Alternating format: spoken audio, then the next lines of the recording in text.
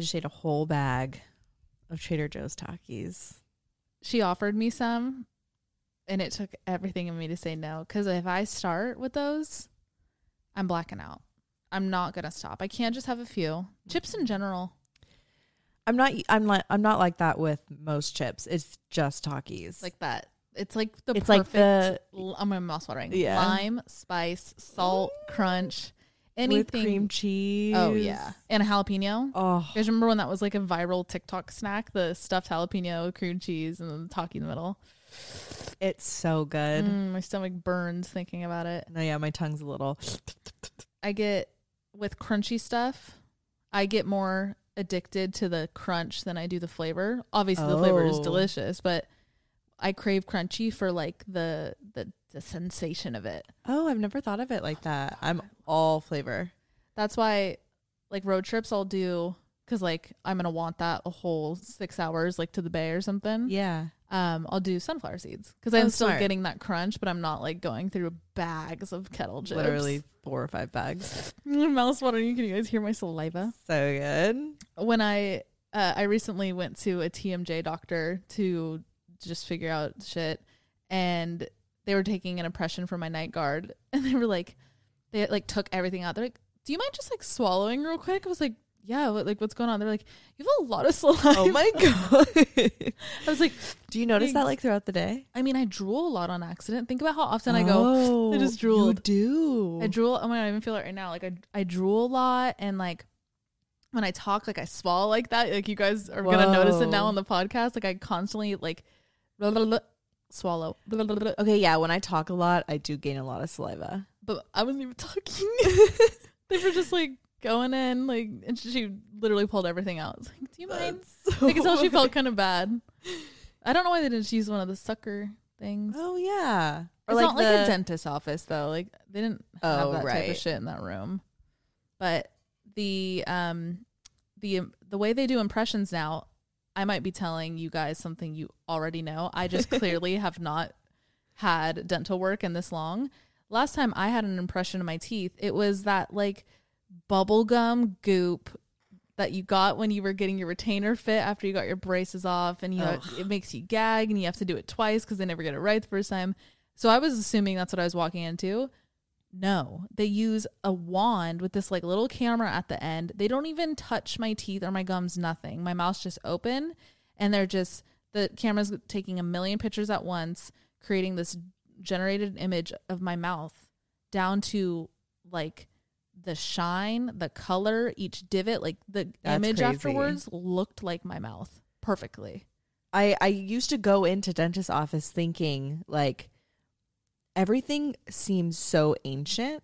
Yeah, it's like an ancient industry. Yeah, But so it's cool to see like that's good tech finally catching up. For sure. I feel like there's probably still a lot of dentistries in the ancient like aesthetic, but something like a TMJ or like they specialize in something, I feel like they're that's like up in their game. Because I feel like having a practice just for that is a modern thing.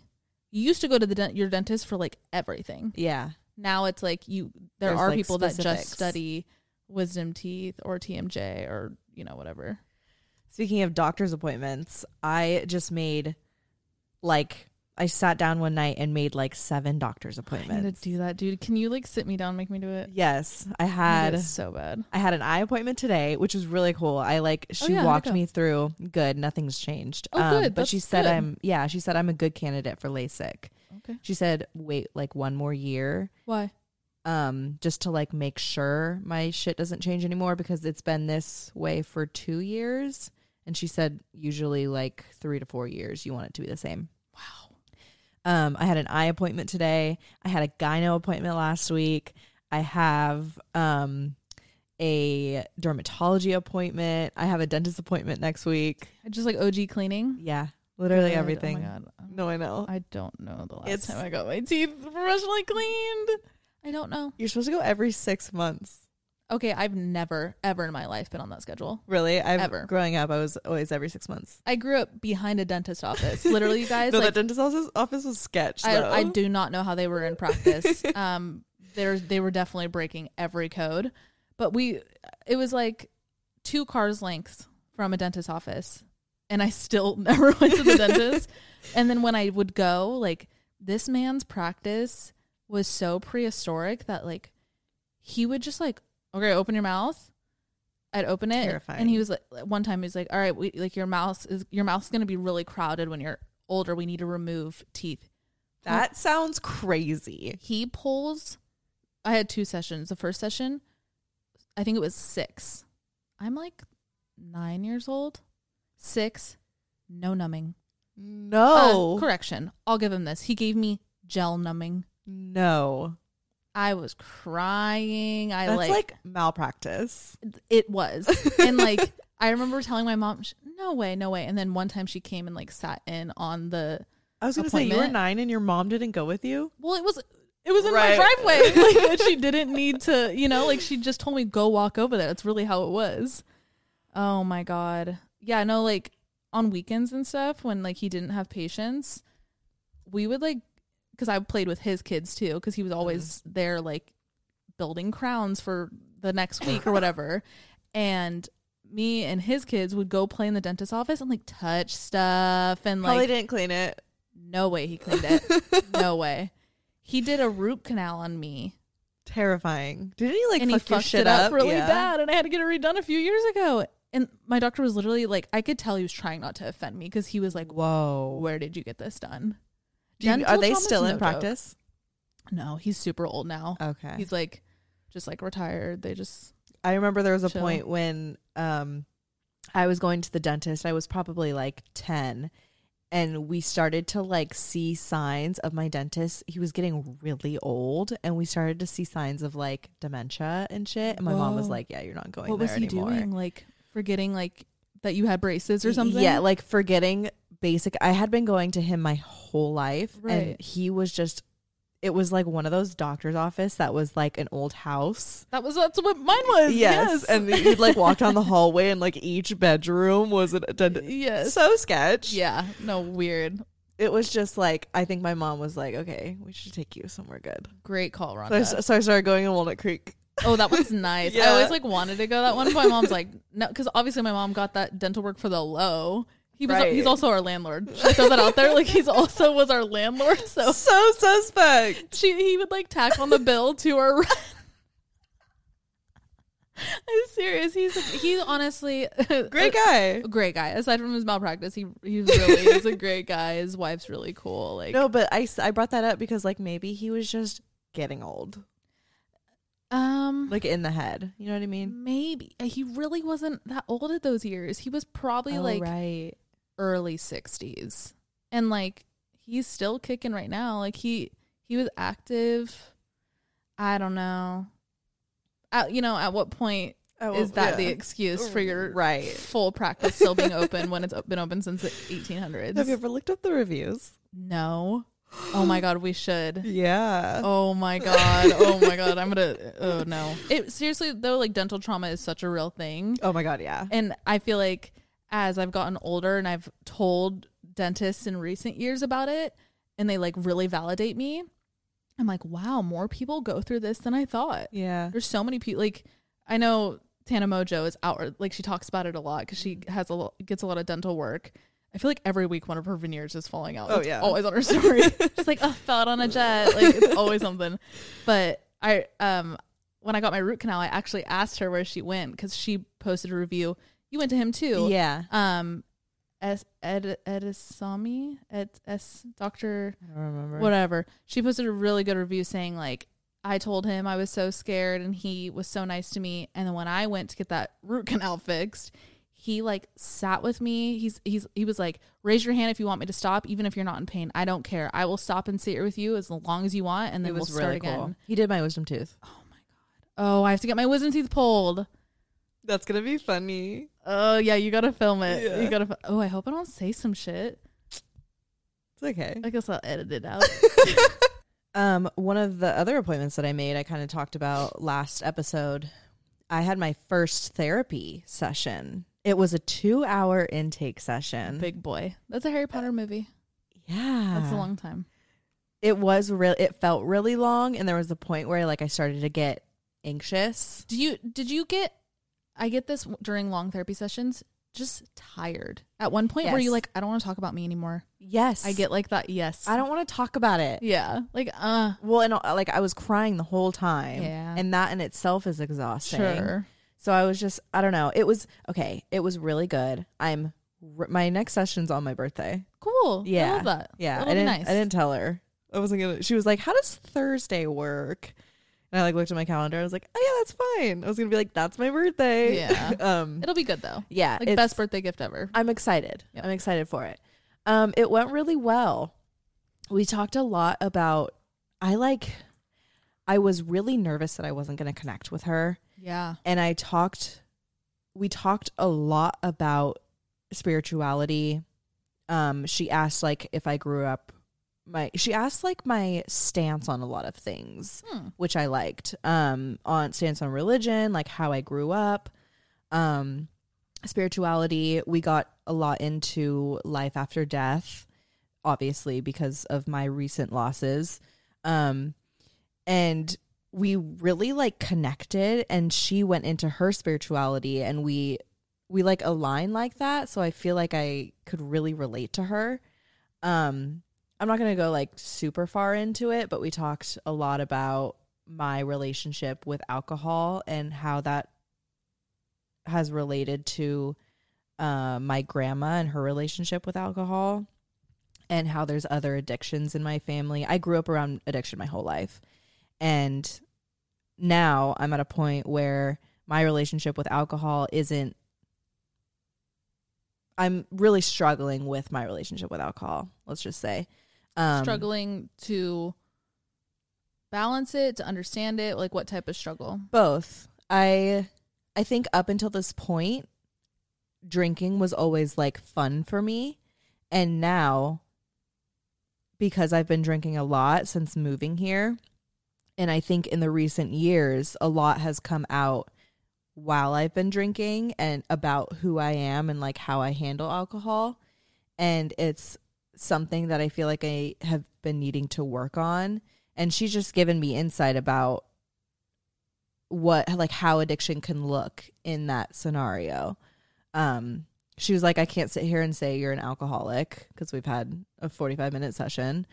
But she had mentioned that my relationship with alcohol and like how I've reacted with alcohol and like my blackouts and how I act when I drink too much sounds a little bit like an alcohol problem, which sounds right. So I'm interested to see like how that moves forth. But since that call, I have think about, I always like go into the week thinking about weekend plans, right? And like since moving here, it's always been, oh, we're going to go out and we're going to drink. I haven't had that thought. It's like, it scares me having that thought. Oh, to have it. I thought you meant It scares me that you're not having it. I'm like, oh, no. No, yeah. It feels better that I like don't have that perspective already anymore. That is like, pat yourself on the back for that, because that is one of the hardest mindsets for people who struggle with alcohol to even get to. Yeah. So the fact that you're, I don't mean to like boil it down to this, but like nipping it in the butt early, right? For lack of a better word, like at a young age when it hasn't got to your week and or that's, anything. Yeah. And that's how I've always felt. I've always I've never felt like, oh, I need a drink. Right. I've never leaned on it to suppress anything. Right. I've never leaned on alcohol. It's always just been like going out too much and drinking too much. And when I don't think I've ever said this, but like when I like way over drink, I get snappy and I turn into a bitch. And like, I've always thought, oh, I'm just a mean drunk, or like maybe like this too much of this alcohol makes me a bitch. But like you blamed it on the alcohol. Right. But it's not. It's just like what it's bringing out. Right. And like, that's exactly what my therapist was talking to me about. So yeah, I'm kind of like reworking that, which is cool. Yeah. I'm starting to see it like clearly now. Yeah. That's one session. Yeah. Like that's the beauty of a good therapist. Like they really are just there to hold up the mirror. Right. And walk you through what you already know. They're not giving you anything that you don't know. That was one thought I had, was a lot of like the conversation that we had in that first session was, I've already gone through this in my head. Mm-hmm. But like hearing it from someone who doesn't know me, has this like I'm a soul believer, and like they went to school for this. They're experts in all of this. Like, she's got credentials. Yes. That's why you get them. I trust her. Yep.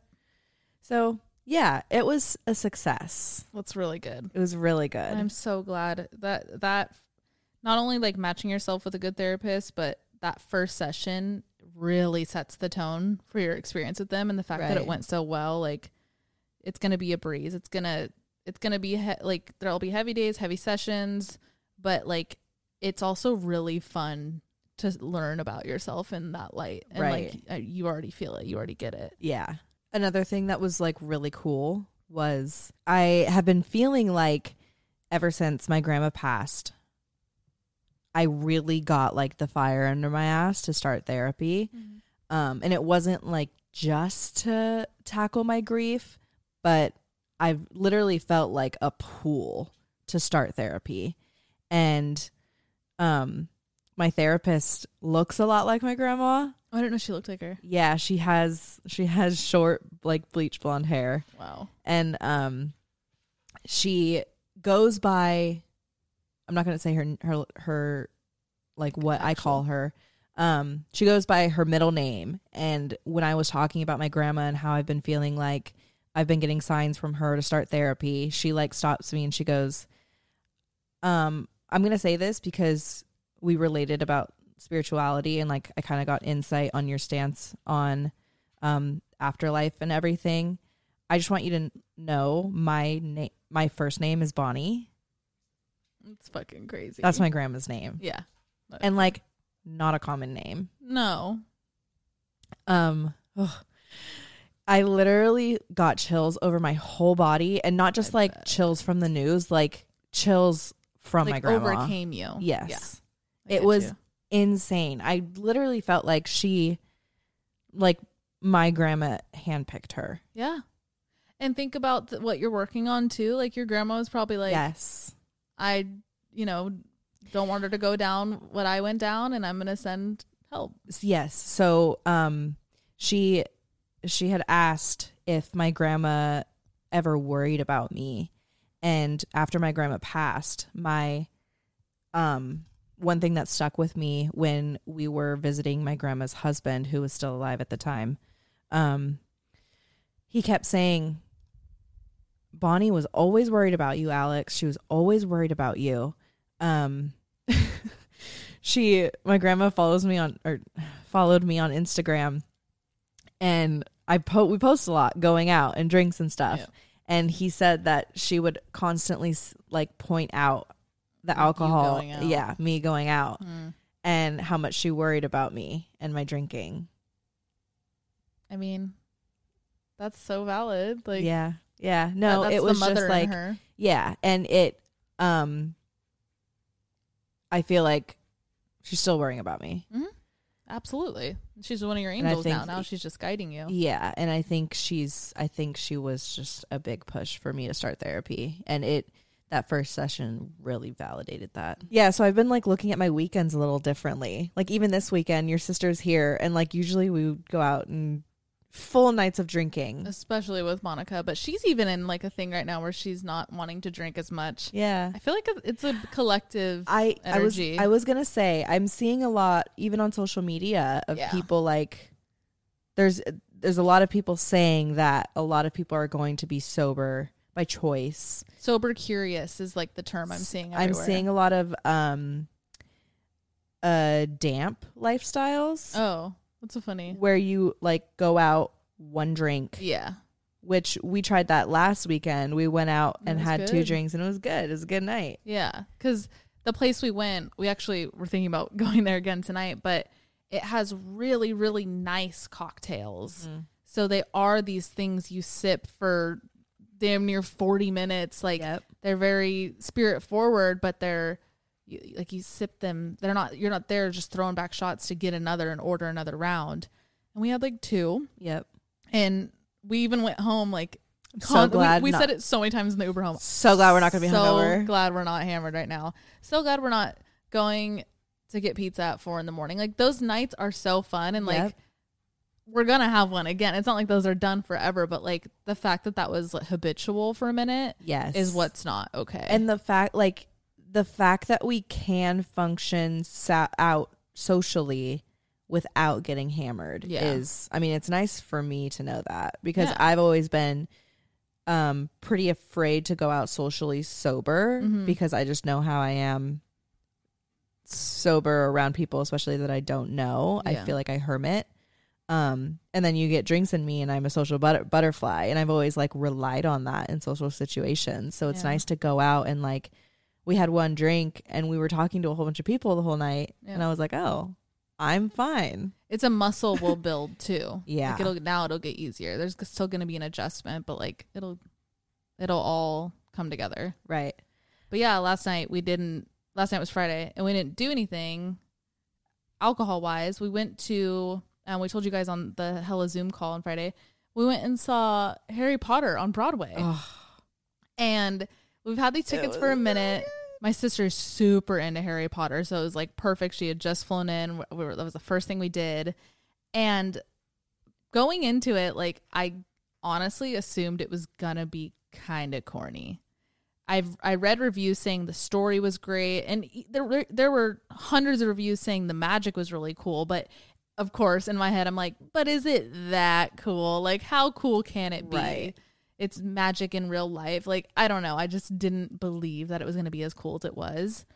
10 out of 10. Oh my God. Such a cool show. If you can get your hands on tickets, if you're in the area or you plan on coming here, even if you're not a Broadway person. I'm not even a Harry Potter fan. Sure. And it's still fucking good. It's not like a musical or anything, so it's not like corny. I do love musicals, but like they can get corny. You know what I mean? Very easily. It's such a cool storyline.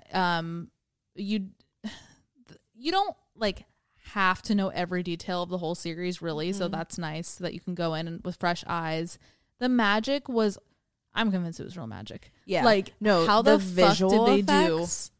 Insane. Everything. The production, the casting. Oh, the casting was so good, you guys. The set design. Perfect. It had a perfect writing. line. Yep. A perfect line of comedy. Yes. But not too much. The comedic relief came in waves, and it was tasteful. It wasn't corny. The story had you hooked. The cliffhanger before the intermission was perfect. Yep. Also, the intermission, they changed what the lobby looked like to go with what just happened on your cliffhanger, which was so cool, because I feel like sometimes with an intermission, or even like a commercial break in a movie, like you lose the use the luster of the story. You didn't get that there. Nope. It still felt like you were in it. Oh God, I like want to say all the details, Me too, but I don't want to spoil it. Like, there's a lot of Monica said like a phrase, something how like, so the story interacts with the audience at times, and they had like 3 or 4 times where the story like leaked into the audience. It's not like verbal or anything. It was truly just like the magic came past the stage. Exactly. Yeah. It was, each time it was surprising. Yeah. It like, I gasped. Yes. I was like, yes. Like, it was magic. It was magic. Yeah. I don't know. It was so good. It was so cool. It makes me want to go to every single Broadway show there is. We will. We have all the time in the world, and we're right next to it. Like, I want to go to Dear Evan Hansen. Yes. I heard that was really good. I heard that's good. I want to see Wicked. I think my mom wants to see Wicked, so if you're down to go in October, go see that. I want to see it all. I want to see the ones that I don't even know I want to see. Like, So if you have any suggestions, if you're Broadway people, please send us suggestions. Maybe even write a little reason why it's good, because I want to be like pulled in, like convince us. Yep. But it's so cool. Also, does anybody know, is there like a ticket you can get to like Broadway show hop? Good question. There's got to be some like deal. Like a all access pass or something. Yeah, if you guys know of any, let us know. Anything for like shows like that in the city. Frequent flyer cards. That's the type of shit we need to get into. Now that we're not gonna go out every weekend and get hammered, like, oh my god, we're gonna become theater whores. Absolutely, gladly. Cultured? Is that what you mean? Oh, great. Let's fucking do it. Like, oh no, what? I can't hear. Send Rex your favorite museums, your favorite shows, your favorite whatever. We need to start doing more comedy shows too. Yeah, we're thinking about doing that this week. We will. My sister's here for a week, which would be cool. You guys met her in season 2, right? Yeah. If you haven't listened to that episode, definitely go check it out. Her name's Monica. Her name is Monica McAtee. She is my sister. We have the same middle name. Oh yeah, they pronunciation wise, but we spell it different. Does she have one E? Yeah. Okay, I always forget how many E's are in both of your guys's. But yeah, go watch the episode with her. We talk about like spirituality and what else do we talk about that in that episode? Aliens. Oh yeah, alien shit. I don't know. You can also see like sisterhood. Talk a lot about like sibling shit. And her being a mom. Mm-hmm. So a little sidebar. I am totally shadow banned on TikTok right now. And I have been for like a week. Why? I don't know. I didn't do anything. And I don't think it's always that straightforward. I've been like trying to research it. I've even been talking to some other creators about it. And they're like, dude, it really just like happens randomly. What? I didn't do like it should happen to the people that fucking do something. Yeah. I don't know. Like I have videos. What does shadow banned mean? You're just not showing up on like, can people search you? You know how like I think so. Yeah, okay. You could still search people. You're not like blacklisted or anything. Just but you're not coming up on For You pages. You're not in the algorithm. Oh, like people truly have to like be on their following tab to even see your shit, or they need to search you. And like, I know it might sound silly, but like it is really discouraging, especially as a creator. Yeah. Like I've actually been like trying hard on TikTok and like Instagram Reels this past few days and like not having anything in return for that. Like I'm not sitting here like I need to go viral, but like right. The amount of people that have seen a video that's been up for 12 hours or the amount of people that usually see it in like 30 seconds. That's crazy. It's insanity. I'm looking at it right now. Like I don't know what's up. And have you talked to other people? Have they said like how long it usually lasts? Nobody has said how long it's lasted because I don't think it's like the same for everybody. But it sounds like if you repost a video that you have that has gone viral, people will usually like it'll kind of go viral again for same reasons because it was a good video, whatever it may be. And then you'll kind of be brought back into the algorithm. But like, I don't want to do that. No. Because that's also like, I don't know if that's like my pride. I'm also like reposting my most famous TikTok. Like I don't want to do that. I know people do that all the time and there's, you know, like I enjoy it. I like it. But like, I just feel weird doing that. Yeah. And I don't even know like what I'd fucking repost. I don't know. It's just so shitty. So if anybody has any advice on what to do, and I'd like, you'd think there'd be a way for creators to contact somebody. Yeah. There's not. Then like there's no like back end for creators. There is, but it's like it's all automated. Yeah. It's just the basic shit. Damn. And my manager has somebody or knows somebody who works there, hit them up and they never even responded. So they know it's just it. Exactly. There's like, nothing they could do probably. Same with Instagram. Like when people are shadow banned on there, like, do you think it's a way to keep creators like level playing field? I don't even think it's that calculated, to be honest with you. It's just random. They pull people in and out of the algorithm for no reason. I think it's purely the algorithm. I think they've built a beast that they can't even predict what it does. On Instagram too, like I don't even think I think it's because the algorithm's too dumb. Like it clearly something got flagged for no reason. Right. But in the algorithm, like it was they probably thought I said something bad or whatever. I don't even think it's that smart. Like I think people try to boil it down. I think the reason the humans at these corporations aren't saying anything is because they don't even fucking know. Yep. Like nobody knows. That's so crazy. And you just wait it out. And it sucks because then like if I have a brand deal that goes up, Right. Which I have one next week. That sucks for them. They paid X amount of money for not a guaranteed amount, but like a fair idea of what their creator they're paying is going to get engagement wise. And now it's just a shot in the dark. Yep. They might get crazy. a 16th of that now. Like that's really how small it is right now. Damn, but they know that's like no fault of yours, right? Yeah, but they don't care. That just kind of means they're not going to come back to me. They're going to go to somebody who's not shadow banned with their budget. Wow. Like it really is messing up creators. Like it's not even about the money at this point. Now you're just messing up my relationships. Yeah. It sucks. I've been like super upset about it, and I feel like I'm in a box. And you have like every time I look over, you're like putting together a video. Yes. You have been spending a lot of time on them. I have 2 edited right now, like or 3. I have 3 TikToks edited, and I'm like, I don't even know if I want to post them. Yeah. Like I don't know what to do. So if anybody knows what to do, like seriously help. All right, enough about stupid Tim talk and Timton. Stupid social media. I just want to go off the face of the earth. My when I was at the TMJ doctor, he was like, "How's your stress?" And I was like, I never know how to answer that question, sir. Like, I don't know what you want me to say. I don't know like what factors I need to measure in order to like find the level of stress in my day-to-day life. Does that make sense? Yes, we should do a stress episode. Let's not talk about it anymore. We should do a stress episode. Okay, love that. Do you guys like that? We're going to do it anyway. Stress me out. That's the point. It'll be real life. Should we do it when we're both really stressed? I won't even make sense. Okay. Maybe though. Just because like that's good to okay. Yeah. But why did I say that? Oh, he was like, have you ever thought about just like going on a trip and like fully unplugging? Like don't even like turn your phone on. I'm like, don't even turn my phone on. Like, no, I can't do that. Sure you can. No, I can't. Why? I would have to plan it out so far in advance. Why can't you do that? Because that I would lose work. I have things like scheduled out. I'm saying like I can, but then I would have to go to the end of my calendar of contracts and do it then. Yeah. Like think about like it made you could carve out like 4 or 5 days.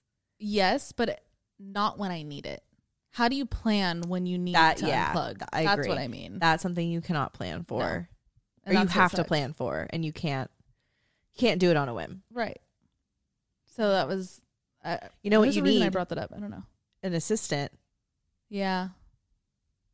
I don't know. I've gone back and forth about getting an assistant, but I feel weird telling somebody what to do. I know that's like literally the point, but like I get it. I get it because I feel like anyone who you'd hire, it'd be someone who you could be friends with. It has to be. It has to be. Yeah. So then I'm going to feel even more weird. Yeah. Because I'm going to be saying it to what if you saying that out loud? What if you hire someone who like, hate? No, you can be friends with anyone. But like, what if you hire someone who's just like so get the job done and not like another mid-20s girl in New York? You know what I mean? Like, but like find a finance bro. No shot. No shot. Find like I'm gonna kiss him. Find like a data engineer who just needs a side gig, like helping. But if I get an assistant and I pay an assistant, I'm gonna want them to be like creative. I don't want just someone to do the job, because even just doing the job, you still have to have a creative mind. Yeah, for this shit, for like, yeah. So I don't know. I want the relationship that Alicia and TK have. Yeah, no, that's fine. I know, like TK's fully like her own creator now, genius. But when they first got started, like the content, I forget like the word she used, but she was Alicia's just brain and like stayed on top of trends and like I want that. So if anybody lives in New York, serious inquiries only. I don't know. That would just be so ideal. Is someone who's like with the shits. Yeah, but you just have to be comfortable. Like, you're paying them, and even if I like voice this to them, right? Like maybe they could be like, and hey, like once you have like a rate figured out and the job expectations, as long as like no one breaks those and you're not like overstepping boundaries, right? I don't know. It already freaks me out. And just don't like, hey, sorry, can you go get me a coffee? No, like, don't say coffee, or don't say sorry. I mean, I don't even. I would only do that if like we were setting up the podcast or something. Like, okay, but that's what an assistant is. But if I can go get it, I'm gonna fucking go get it. You like, could argue that for everything, and that's why I haven't had an assistant. That's literally why I haven't hired one. I almost said bought one. Jesus Christ. Because I'm like, but I could do that. But I could do that. I could do that. But that's not the point. I would love if like while you and I were getting ready, there was somebody like setting up the set. Right. And like having little coffees ready or something like that. Yeah. Like that type of shit would be really nice. Literally the definition of an assistant. But then I'm like, I could do it. Look, we did this. We Guys, did. There's a light standing. I say that and I look to my left. I literally put up a light on top of a chair. We will just forever be makeshift. Get over it. We are easygoing girls. Side note, if you're on visual, let us know what you think of this lighting. We're playing with times of day. Yeah. First episode, you noticed that the second half of the episode got dark because obviously the sunset. Alex's side's next to a big window if you can't tell, so I faked a light to make my side look light too. Our living room is just like so affected by light, and it changes literally by the minute. So we're just trying to play around to see what works and what you guys like. Yeah. Let us know. Yeah. Okay. Anyway, song of the day. What are you wearing? Okay, I'm wearing my Back to the Future shirt. It says, I've worn it so many times, but I'm going to say it again. I'm back from the future, your history. Universal Studios. One of the best shirts. I'll never get rid of. Shirt. Does it have a year? Because that's Universal merch. Like, I wonder what year that was just in the gift shop. Like coffee stains on it. And it looks like it looks like one of those shirts that like, you know, like when moms would like cut the neck out of shirts. Yes. It looks like they maybe tried to do that and then just like stitched it back up. So there's this huge like seam down the middle of it, which is really cool. I don't see a year, no. We'll check on like the tag or something. And then my weed socks. Alex. That's drunks. We don't do those. I'm wearing a big t-shirt from White Fox. So comfy. It's like thick and so cozy. I'm wearing biker shorts from White Fox, and then I'm wearing my Gary socks. Look how long they are. They literally go up to my knees. They're so weird. I love them. I have every character. Funny, because we're going to dinner tonight, and you just said you wanted to eat snail. Now I don't. Now I'm going to think of Gary. Oh, yeah. I'm totally still going to eat it. I've never had escargot, and the place we're going has it, so I'm really excited to try it. Escargot. What? That's just like a funny name. That's what it's called. I know. We'll let you know how the escargot goes. We'll let you know how the escargot goes. Anyway, my song of the day is I Don't Know Why by Norah Jones. Okay. Makes me feel warm and fuzzy. Makes me feel very like New York in the fall. Yes. That's what I'm channeling lately. Like right. I'm really trying to get it here. Yeah. Mine is Okay Love You Bye by Olivia Dean. Okay Love You Bye. That's a cute name. Yeah. It's a really cute song. I'll send it to you. Thank you. Guys, my sister's been in the bathroom. No, yeah, should we check on her? She has been in the bath for 2 hours. Yeah. Hey, Mon. Monica. Are you okay? Okay. She's like underwater. Yeah, she's good, guys. Wow. No, she's been there for a minute. Yeah, to feel her fingertips. Ew, she's so pruny right now. Okay, today, let me pull up our little notes. We write notes every little episode. We're just so official. We should start printing these out. See, if I had an assistant, we could get like cute paper. Yeah. Print it out. Have her like laminate it, and we can like cross it off with the expo markers. And you know what? If you had an assistant, because every time we discuss an episode, we kind of just like spitfire back and forth. She could be typing or writing it down as we, you know what? We'll see. Anyway, we were, like Alex just said, we were literally standing looking at each other yesterday. We're like, what should we talk about? And Alex made a point of talking about self-worth. And I like this because I feel like we've talked a lot about self-love and like the self-care and the things you could do for yourself and like the positive side, that the part that we all want to get to, but we want to tackle self-worth in a way of like how you apply it. Yeah. And like kind of like the more logical side of it rather than the emotional side, and like the language you speak to yourself and your internal dialogue. And then we want to get into how it plays out in relationships, our personal experience and just general scenarios that we'll come up with. But I like this episode. I think it'll be really cool. I think this is definitely something I've personally noticed. I guess I'll lean more on the self-esteem branch. That's more something I've noticed being a main character in my life the past few years. And I never thought I struggled with it. I've always been pretty comfortable in my skin for the most part. I always thought my struggles were pretty normal with like, I look fat in this, like that's like, I always thought it was normal. I put it in quotes. And then my therapist was like, yo, you got to work on your self-esteem. Whoa. She called me out. This was like in the beginning of our time together. And do you know what like triggered her to say that?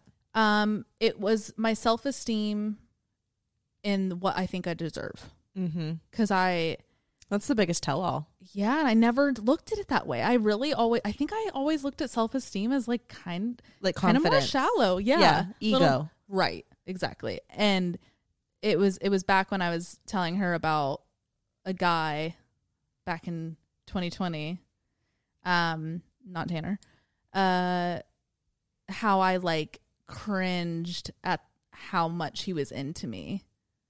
And she was like, well, what is he doing? Is he like being corny? And I'm like, no, like he's actually like really sweet and like really nice gestures. And like it's like, it's not him on paper. It's okay. It's just, it makes me feel so uncomfortable. And she was like, it's because he's a fan. He's in your fan club and that's your least favorite club because you're not even a fan of yourself. Yep.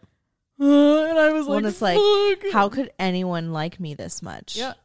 Because you don't even like you and if that you much. do, your standards are low. If you like me and I don't have the same feeling towards myself, your standards are low and I no longer want anyone whose standards are that low. Yeah. How does that make sense? It for real though, that's exactly the inner dialogue I had during that time. Like how you have no taste. Yeah. And then like I would start like judging their character for liking me. Right. What a dark place. And I don't think there'll ever be a point where I won't struggle with that, but it's that's what we want to get into here. Is the little things you can kind of implement every day to curb those thoughts that might come up. So after my therapist and I talked about my self-esteem, we did kind of create like a game plan. And she really pushed how it starts with self-talk. And I know we hear that all the time, and like, what does that even mean? Is it literal? Is it, this was things going through my head. Is it actually talking to myself in the mirror? Is it just my thoughts? Is this stuff I should be writing down? Is this like, how do you implement that? And I think everybody's answer looks totally different. I wish I was more of a talker out loud because I do feel like that's powerful. Yeah. I just feel super weird when I do it. Yeah. And if especially you do like, it, let us know how you do it. Especially like living with you. I've thought recently, I want to like talk out loud to my grandma. This is a little bit of a like off topic, but like talking out loud, first of all, to my dead grandma, and like you're just like sitting in your room. We're really soundproof though. That's true. How about this? We take an hour. We try it? Yeah, we'll take like an hour a day on like Thursdays or something. Where we just talk to ourselves. We'll close our doors. Hey, I'm going to go talk. Let's talk to you in an hour. So if we hear things like... And it can only be positive. Yeah, that's good. It's a good rule. Should we have like a negative self-talk coin jar? Yes. And then with that money, we'll go see a Broadway show. There's no... Okay. What? That's a good... We should have something that costs less. Oh. Chipotle. Okay. Just because like we'll have to talk really bad about ourselves. We're going to start like purposely shit talking. Like, really want to go to see a show. I saw I think we should though. I think that'd be like that's a good rule, a good practice. It keeps you in check, right? But yeah, the way that looks for me is, like I said, I'm not as talkered out or louder, so it's really in my head. My inner dialogue, I mean, first of all, it never shuts the fuck up. But in times of, it's not even the same time. Like, I'll have a good day and I'll still talk shit to myself. Like, it's literally just like, is what it is. I go through a mental check of like, oh, like, be gentle with yourself. Like, say, I have to do an example where I'm going to talk in circles. It's a productive work day in the house. You're over at the computer working. Like, I just finished something and I need to hop into something else. Generally, that's something kind of hard for me to do. I feel like I'm years into my career, but it's still very hard to be my own boss. Mm-hmm. Like, it's very hard to tell myself to get something going. And then you get into the habit of like, you finish something and you're like, oh, okay, I deserve a break. Right. Perfect segue. It's those moments where I'm like, okay, I deserve a break. So I take, honestly, I'll take 10, 15 minutes to just sit on TikTok. And I'm sitting there and I talking shit to myself like, you're being lazy as fuck. Like, get up. You need to get this done by 4. Go start filming, whatever. And I start talking shit to myself, calling myself lazy and sometimes darker things. And then I have a moment back to that narrative of, no, I deserve this. And I tell myself, be gentle with yourself. Like, be nice to yourself. But I still find there's this line of gentle self-talk that, like, I feel like our generation and generations under Gen Z, like, we're like, be nice to yourself. Like, you have to be gentle. Life's fucking hard. Trauma's real.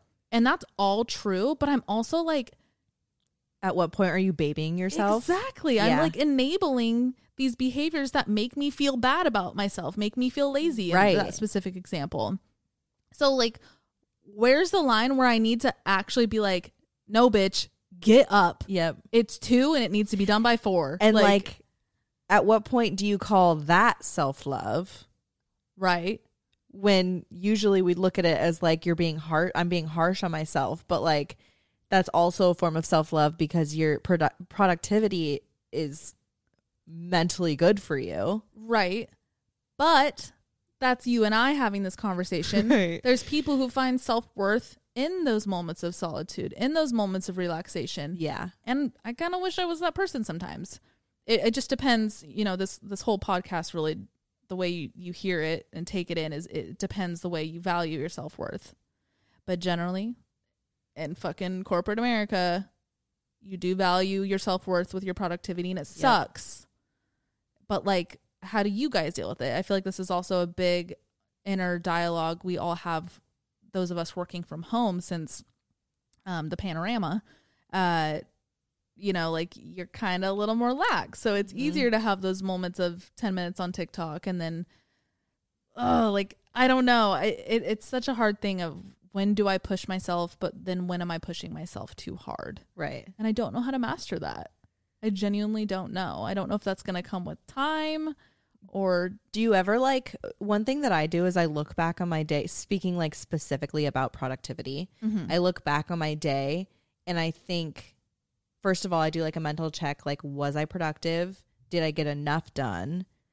What kind of day did I have? And like whether or not I'm happy with the results. Most of the time, if I feel like I had a productive day and I didn't let myself take that break. Yeah. Because a lot of the times, for me specifically, that mental break, I put it in air quotes because like physically I'm taking a break from my work, but I'm also on TikTok, and that is just as equally mentally exhausting and a hit to your self-worth as it is continuing to work. Yeah. So it really just like depends on what you do during that mental break to check in with yourself. Yeah. If it really is feeding your like what you need as a break and helping your self-worth, then it's a good break. Mm-hmm. But a lot of the time, like I said, for me specifically, taking that break and doing nothing, like being on my phone, social media specifically, it's it makes it worse. So that's why I do those mental checks at the end of the day. And I'm like, okay, was I productive? Did I have those stupid TikTok breaks? Most of the time when I have more of a productive day and I start my day early and I go and I work out and I sit down, I sit at the table and I don't sit on the couch and I work through my day, it does turn out to be a better day because I wasn't scrolling on social media looking at people like, oh, I wish that was my life. I was just like, sure, that just goes in one ear out the other. Yes. Yeah. And it's 5 seconds of stimulation where you go through, oh, this is a pretty picture. But then you go down the rabbit hole of, why am I not in Bora Bora right now? Mm-hmm. I work remote. Yeah. I could travel I could do anything. I could go anywhere. Yep. Exactly. It's like, it's almost worse than continuing to work because like it's now bringing you in emotionally. It's not only taking your time up, but now like you're way more invested in what's on your phone than you ever were on your spreadsheet or your Photoshop file or whatever, like at your work. With taking breaks, I feel like even like a vacation, like we're talking about, like actually unplugging. Would I actually unplug? Like if I turn off my phone, is my brain's probably going to still be going. Right. And even the little breaks we give ourselves throughout the day, like that guilt in the back of your head is so counterproductive because now not only are you taking time away from what you should be doing, but you're not even giving yourself the time you just took away. Right. Now you're just applying it to something else that it isn't allotted for. It really is like a 2-step process that have to work hand in hand. Like you have to be able to be comfortable giving yourself the time to take a break. Yeah. But you also have to use that time wisely to actually work on your self-esteem and like give yourself the value, you know? You deserve the break. Yes. Take it. Shut off your head as much as you can, whatever that means for you, because you deserve it. Mm-hmm. I think if we tell ourselves that in those moments, it might be a little bit easier to settle in rather than sitting there, fuck, I shouldn't be doing this. I should be getting back to work. And it's things like that you want to exercise over time that will really build your self-worth back. Mm-hmm. Trusting your decision and your judgment of when it's time to take a break and not doubting it for being lazy. No. Trust that your brain signaled to you that you're exhausted for a sec. Yep. And trust that it's coming from a place. I think it's almost like a reverse psychology. Like trust yourself, like fake it till you make it. Yep. Start trusting yourself and your judgment. This could be on other people too, but like, you know, your judgment calls, I'll say.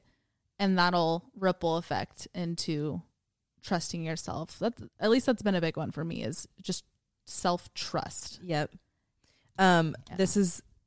We have a whole episode about imposter syndrome, but I wrote it down because it does like play a big hand in self-worth. Yeah. Definitely listen to that one if you haven't. If you're there, you deserve it. If you talking career wise specifically, you didn't just land the job because you got lucky and it just like landed in your lap. You are there and you were hired and you have this project that you're working on and you're doing all of these things because you deserve it and you've proven yourself. You don't have to keep proving to your own self because that's the thing with like imposter syndrome. You've proved it externally, right? You got the degree. Yep. You applied for the job. You got accepted. Yeah. Yep. On paper. To everyone else, you've proved that you deserve to be there. Mm-hmm. At this point, it's all about proving to yourself that you deserve to be there. Sounds so backwards. It is. That it's really so backwards. Like you doing all of those things externally should be the proof that you deserve to be there. Mm-hmm. And it is that simple. Like I said, we have a whole episode about imposter syndrome. Go listen to it.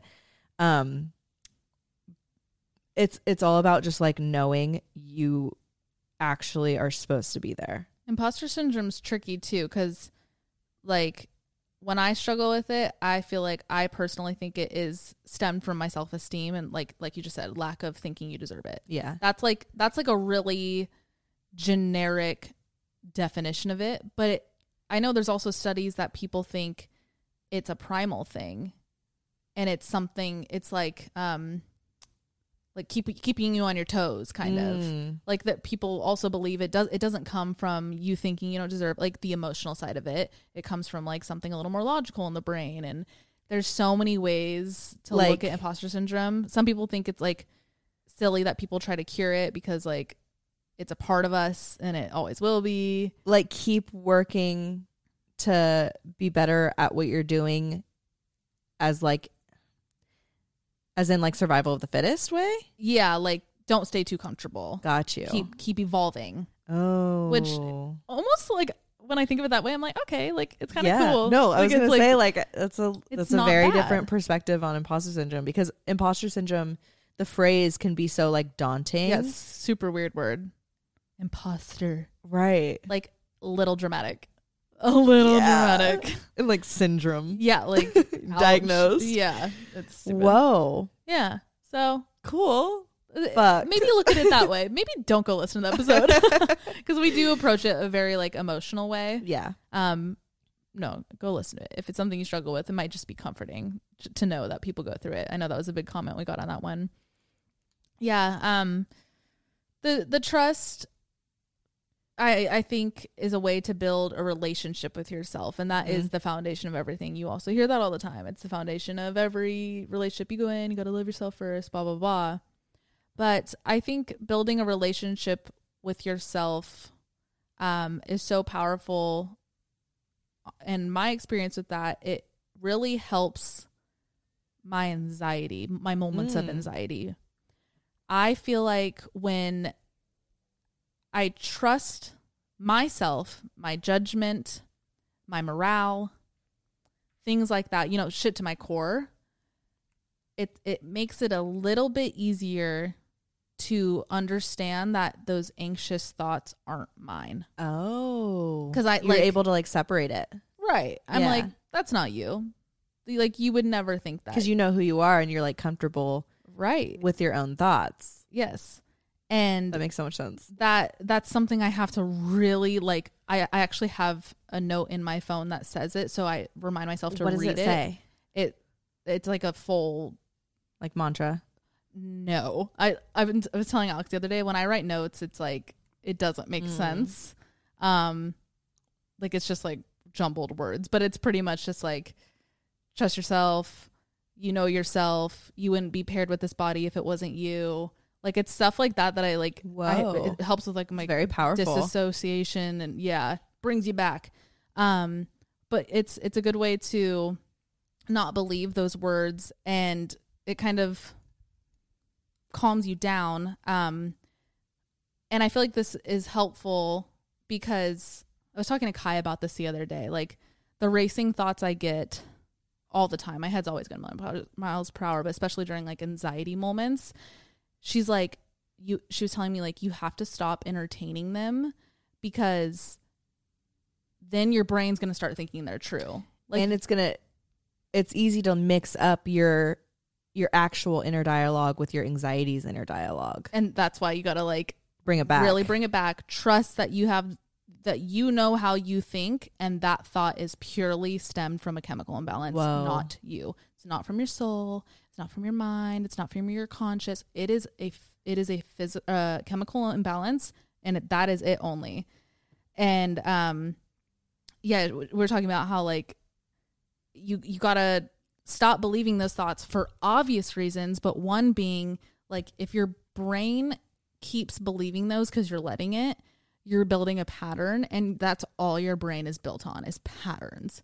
Not rituals. That sounds a little witchy. Routines. Yes. We're creatures of routines, like creatures of habit. That's the word. Like they're so good for you and they feel good no matter if you're a type A, type B, whatever type of person. And if we lean into the anxiety, it gets worse. And you guys might notice that too. If you have an anxious day, it kind of snowballs into like an anxious week, and it gets worse every day. It's because you keep feeding into it. I know this is easier said than done. I'm just trying to, it's a recent tool I just discovered, so I'm trying to preach it. No, please, because I feel like I'm being enlightened right now. And now that I'm such like a head compartmentalizer. Oh, does that make sense? Yeah. Little drawers. Yes, I have little drawers. and I'm putting my anxiety talk in one drawer and then my actual consciousness in another, this is really like... You can keep that drawer closed a little bit easier now. Yes. Rather than filing through trying between... And I could close the drawer myself. Like, I feel like I've been given like the power. Like, I almost like can't wait to get anxious so that I could like... Okay, Alex, I got you, bitch. Yes. Yeah. Like now I feel like I've got my power back to like close my anxiety drawer. That like motivates me to now like use that analogy the next time I'm in it. Everyone just close your anxiety drawer just a little bit. No. Because fully. But because like your consciousness is different oh my God. Yep. Oh my God, I feel like it could tackle the world. Even if the drawer like starts opening a little bit, you could be like, not just you. The wrong drawer. Yep. It's just the wrong. It's not even my size. It's not even like that drawer doesn't even apply to me. It's just a drawer in the store. Yeah. It's there, but it's. And it comes out. It ain't me. I don't Whoa. know. I preach this, but no. Ask me tomorrow. I'm gonna be like, fuck, I'm dying. Like I am going crazy. No, I love this. Yeah. But then I start thinking, but is it you? Do you have split personality? And no, it's just your let's other just personality? end it there. Okay, yeah, no. See, this is what split personality. I mean, I'm not fucking. No, kidding. I know. I don't mean to like laugh, but no offense at all. No, I'm picturing one file cabinet and it's split in half, and like the drawers are like. Yes, that's kind of. I don't even have drawers, but if I did, that's what it looked like. You don't have drawers in your head? No, I don't have full drawers. Nothing is compartmentalized. It is everything all at once. That's a movie, right? Oh yeah. Everything anywhere all at once. All the time. Your head. I've never seen the movie, so I'm not sure. But yeah. So wow. Which is hard because like I do wish I can compartmentalize, because there's a lot of times that I mean majority of anything I do I read too deep into, because I'm using every but emotion. It's a double-ended sword, because I compartmentalize, which means I fixate on a lot of things. Mm-hmm. So when I fixate on something negative about me, it literally takes up my whole head for the full day, and like you can't escape it. So, and it's not just one day. It'll be like weeks of me saying like this one thing about myself, right, endlessly. That definitely, like, I can't imagine how that feels. I feel like all of this is a form of self-sabotage. Oh yeah. Our brain, it's so easy being negative. It's so easy to think of all the bad, and we're really uncomfortable with the good. And a big form of self-sabotage, and why we do it, is because good things are often uncomfortable because we don't feel like we deserve them. Mm-hmm. Negative talk in general is just it's a huge form of self-sabotage. But self-sabotage also comes out in relationships. Oh yeah. Big time. And dating. One thing that I do with self-sabotage, because I don't know if it's like because I'm afraid of getting hurt. I'm more so afraid to put walls down, because I know that once I put one, I actually talked about this with my therapist. When I start to put my walls down, they all go down all at once, and I trust too easily. Yeah. But before that, I'm like, it's nothing. I'm like one way, super surface level with you. And it's very black or white with me. And one way that I self-sabotage is I'm like a huge, whenever I have plans with someone, I never text them first about the plan. Yeah. I like kind of expressed this to you recently. Yep. If we have a plan, I'll never text and say, hey, are we still on? When it's like, I know I want to do this thing with you, but I'm giving you the opportunity to back out, because I would rather just like not deal with it. I don't want to go that far with people. Yeah. okay, I go through this like thing in my head. If I do go, how is it going to turn out? And most of the time I'm like, I get like the normal jitters of like going on a date and not knowing what to talk about and like all of that stuff. But like most of the time I know it's going to, like, the date itself is going to turn out fine. I just don't want to go. Like, even give it the potential. I don't want to give it the potential. I don't want to give it the time of day. Of, like, potentially growing into something more. Yeah. Okay. Because that is the gate to yes. potential with a person. Yeah. Ah, God. I wish I dated more so that I can, like, relate to that. I just, like, I don't even get to that level, so I can't really say much on that. But, I mean, I have seen you go through it, and it's interesting to hear this perspective of it. I never knew that, like, that was the deeper reason. I always thought it was just, like, nerves. I had a plan with someone a couple weeks ago, and you were like, well, did you text him? And I said, no. I'm going to wait till he texts me. I thought you were just doing that out of, like, just, like, the surface level, like, a boy should text first. No. This is absolutely a form of self-sabotage. Oh, yeah. Because I've seen it where... This is my bread and butter. This guy specifically we're talking about, like, you enjoyed his company. You guys had great conversation. Like, you felt good around him, but you still didn't allow yourself to do it. It was purely because I don't want it to get far. Yeah. And that's sabotaging what could be maybe a good connection. Yep. That you deserve. And that's going to feel good. And that's going to, it doesn't even matter where it goes. Maybe start looking at it like that. It doesn't matter where it goes. Just, like, maybe let it go there. Because this is now on a dating topic. We were even talking about recently, like, we're at the age where, like, the next person we date, like, we would like it to go right into, forever. Hopefully into something serious. We're not just fucking around anymore. It's like time. Knowing that that's a goal for you and it's something you're ready for, trust your instinct to even let it get to a point of possibly going on a date with this person. Trust that instinct that you're ready. And trust that the universe wouldn't have put them on your lap if they were somebody not worth giving the black or white to. See, I know all of these things. It's just like it's the routine. It's the routine. So that's it. You got to retrain your brain. Yep. You have to. It's going to be one of those things where you just have to do it. And I know that sounds silly, but this is such a, like, action-based problem you're dealing with that you will just have to do it one time. Yeah. And just, like, and then you're gonna have so much fun. And that's the thing. I always have fun. Right. It's just, like, the uncomfortable part before. Yeah. That's like, oh, I'm about to self-sabotage. Yeah. Because it's easier. Yeah. It's easier to just not go. I do always force myself to get out there. And like I said, I end up having a good time. And, like, remember that one time that we all went out and I was hitting off with a guy? Yes. We all went out one night and I was hitting it off with a friend's friend or family cousin who was in town. And we all kind of, like, it was an early night, so we all kind of went home.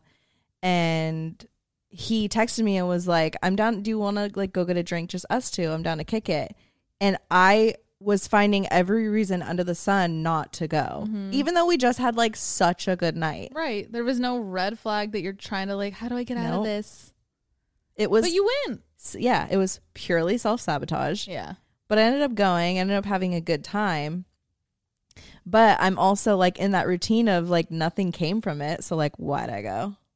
I mean, that's a whole other conversation. There's not one thing anybody could say to curb that.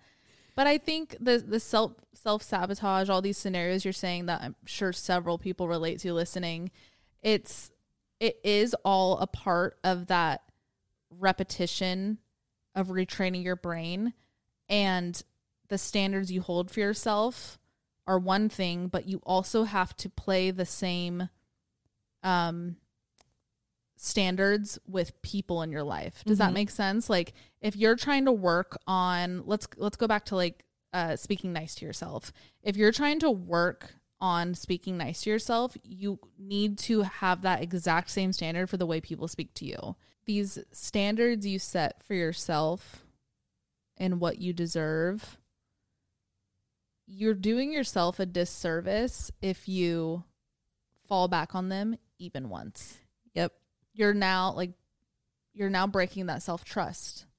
The same way in a relationship, if you let someone treat you a certain way, you take them back after they betrayed you really, really bad, or you take back somebody who betrayed a standard you had in the beginning of the relationship, but now you took them back, like that person like subconsciously knows what they can get away with. Like we all know this.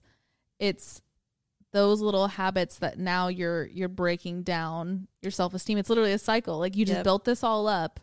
Once you break it once, and it really is once. Yep. Boundaries only work if they're never broken. Never broken.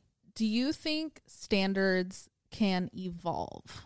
I think it just depends on like what kind of standards we're talking about. Like in a relationship, the shit you take that you said you would never take.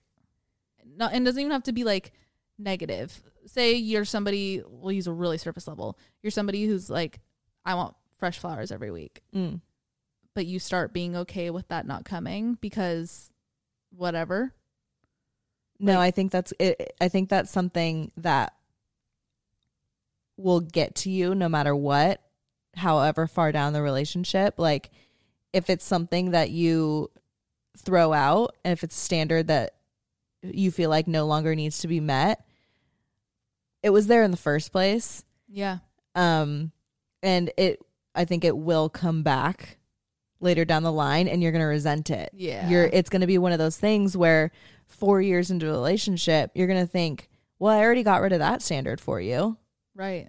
I'm already sacrificing to be with you.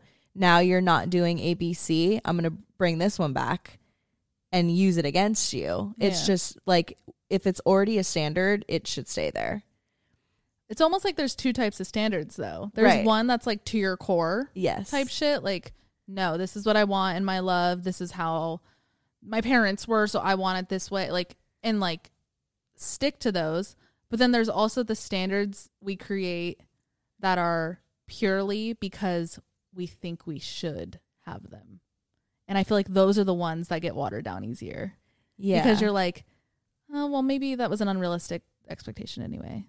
You know, the standard, there's a difference of to your core and to what you just think you should do. Yes, because, one that has evolved for me, and it really has evolved. I used to think that everyone should open my door for me, dating wise. I thought you just meant like everybody. I was like, wow, I'm so sorry I didn't do that. No. I dated a guy who opened every single door back in like 2015 or 2013, 2014, whatever. And then I dated someone who didn't. And then recently I dated someone who did. And there was a spark in my head where, okay, he opens all my doors for me. But then I started to think, are you doing it because you think I want it? Or are you doing it because you were actually raised like that? I do that with everything. Yes. Anything anybody does. It doesn't even have to be an action. Like a word they say to me, or like, I'm like, you're only doing that because you think I do. You care? Yeah. Do you care about like my perception of it more than? Yes. So I like went through that in my head, and I really thought about the long relationship that I had. And the relationship wasn't great, but I thought about, he didn't open my door for me. I was fine. It's like, that was not the issue. Yeah. In 4 years down the line, we didn't argue about, 4 years down the line, we didn't argue about him not opening my door. Yeah. That's where it proved it wasn't a standard for me. Where I thought it was, that did not define my happiness in the relationship. So it wasn't a standard for me. Yeah. Of course it makes you happy, but like not everything that makes us happy needs to be a standard. Right. I think it's just happy is the standard. Right. And then what falls into it is day to day, case by case. Yeah. Have you found any that like you had that mental check-in with yourself? Like, have you ever had a mental check-in with like, ooh, I like this. This is something that I want in a relationship, or like, I mean, yeah, that's been the narrative of my love life the past 2 years of being single, is creating that standard, because I don't think I had it before. Right. I really don't think I ever even thought about this. I feel like you and I relate to this. We both went into these like really hefty relationships when we were a little bit younger. And I know I didn't have like this mental spreadsheet of standards. But then when we came out of it, one of my like first thoughts going through the breakup was like, well, now I know what I don't want. Mm-hmm. And then as I started to like move on and started to get out there and like started to date other people, I kind of just like gathered all of these things that like want that, don't want that, want that. Yeah. And you like put it in a good way. Like we really can put together this this standards checklist of like what we want and what we deserve. It's a filtering system. It is. Completely with it. And this is even in friendships too, or coworkers, or, you know, these boundaries, these standards you create with anybody in your life is a filtering system to keep your morals safe and keep you in a place that you are comfortable with and like you identify with, like your vibe attracts your tribe type thing. And once you like really start to put the work in to like distinguish what it is you want, you start to trust yourself because you've given yourself these standards and you're not settling. Mm-hmm. And then when you trust yourself, your self-esteem grows. Yeah. When your self-esteem grows, you're like, oh, I do deserve love. this list of things that I've put standards to. Yep.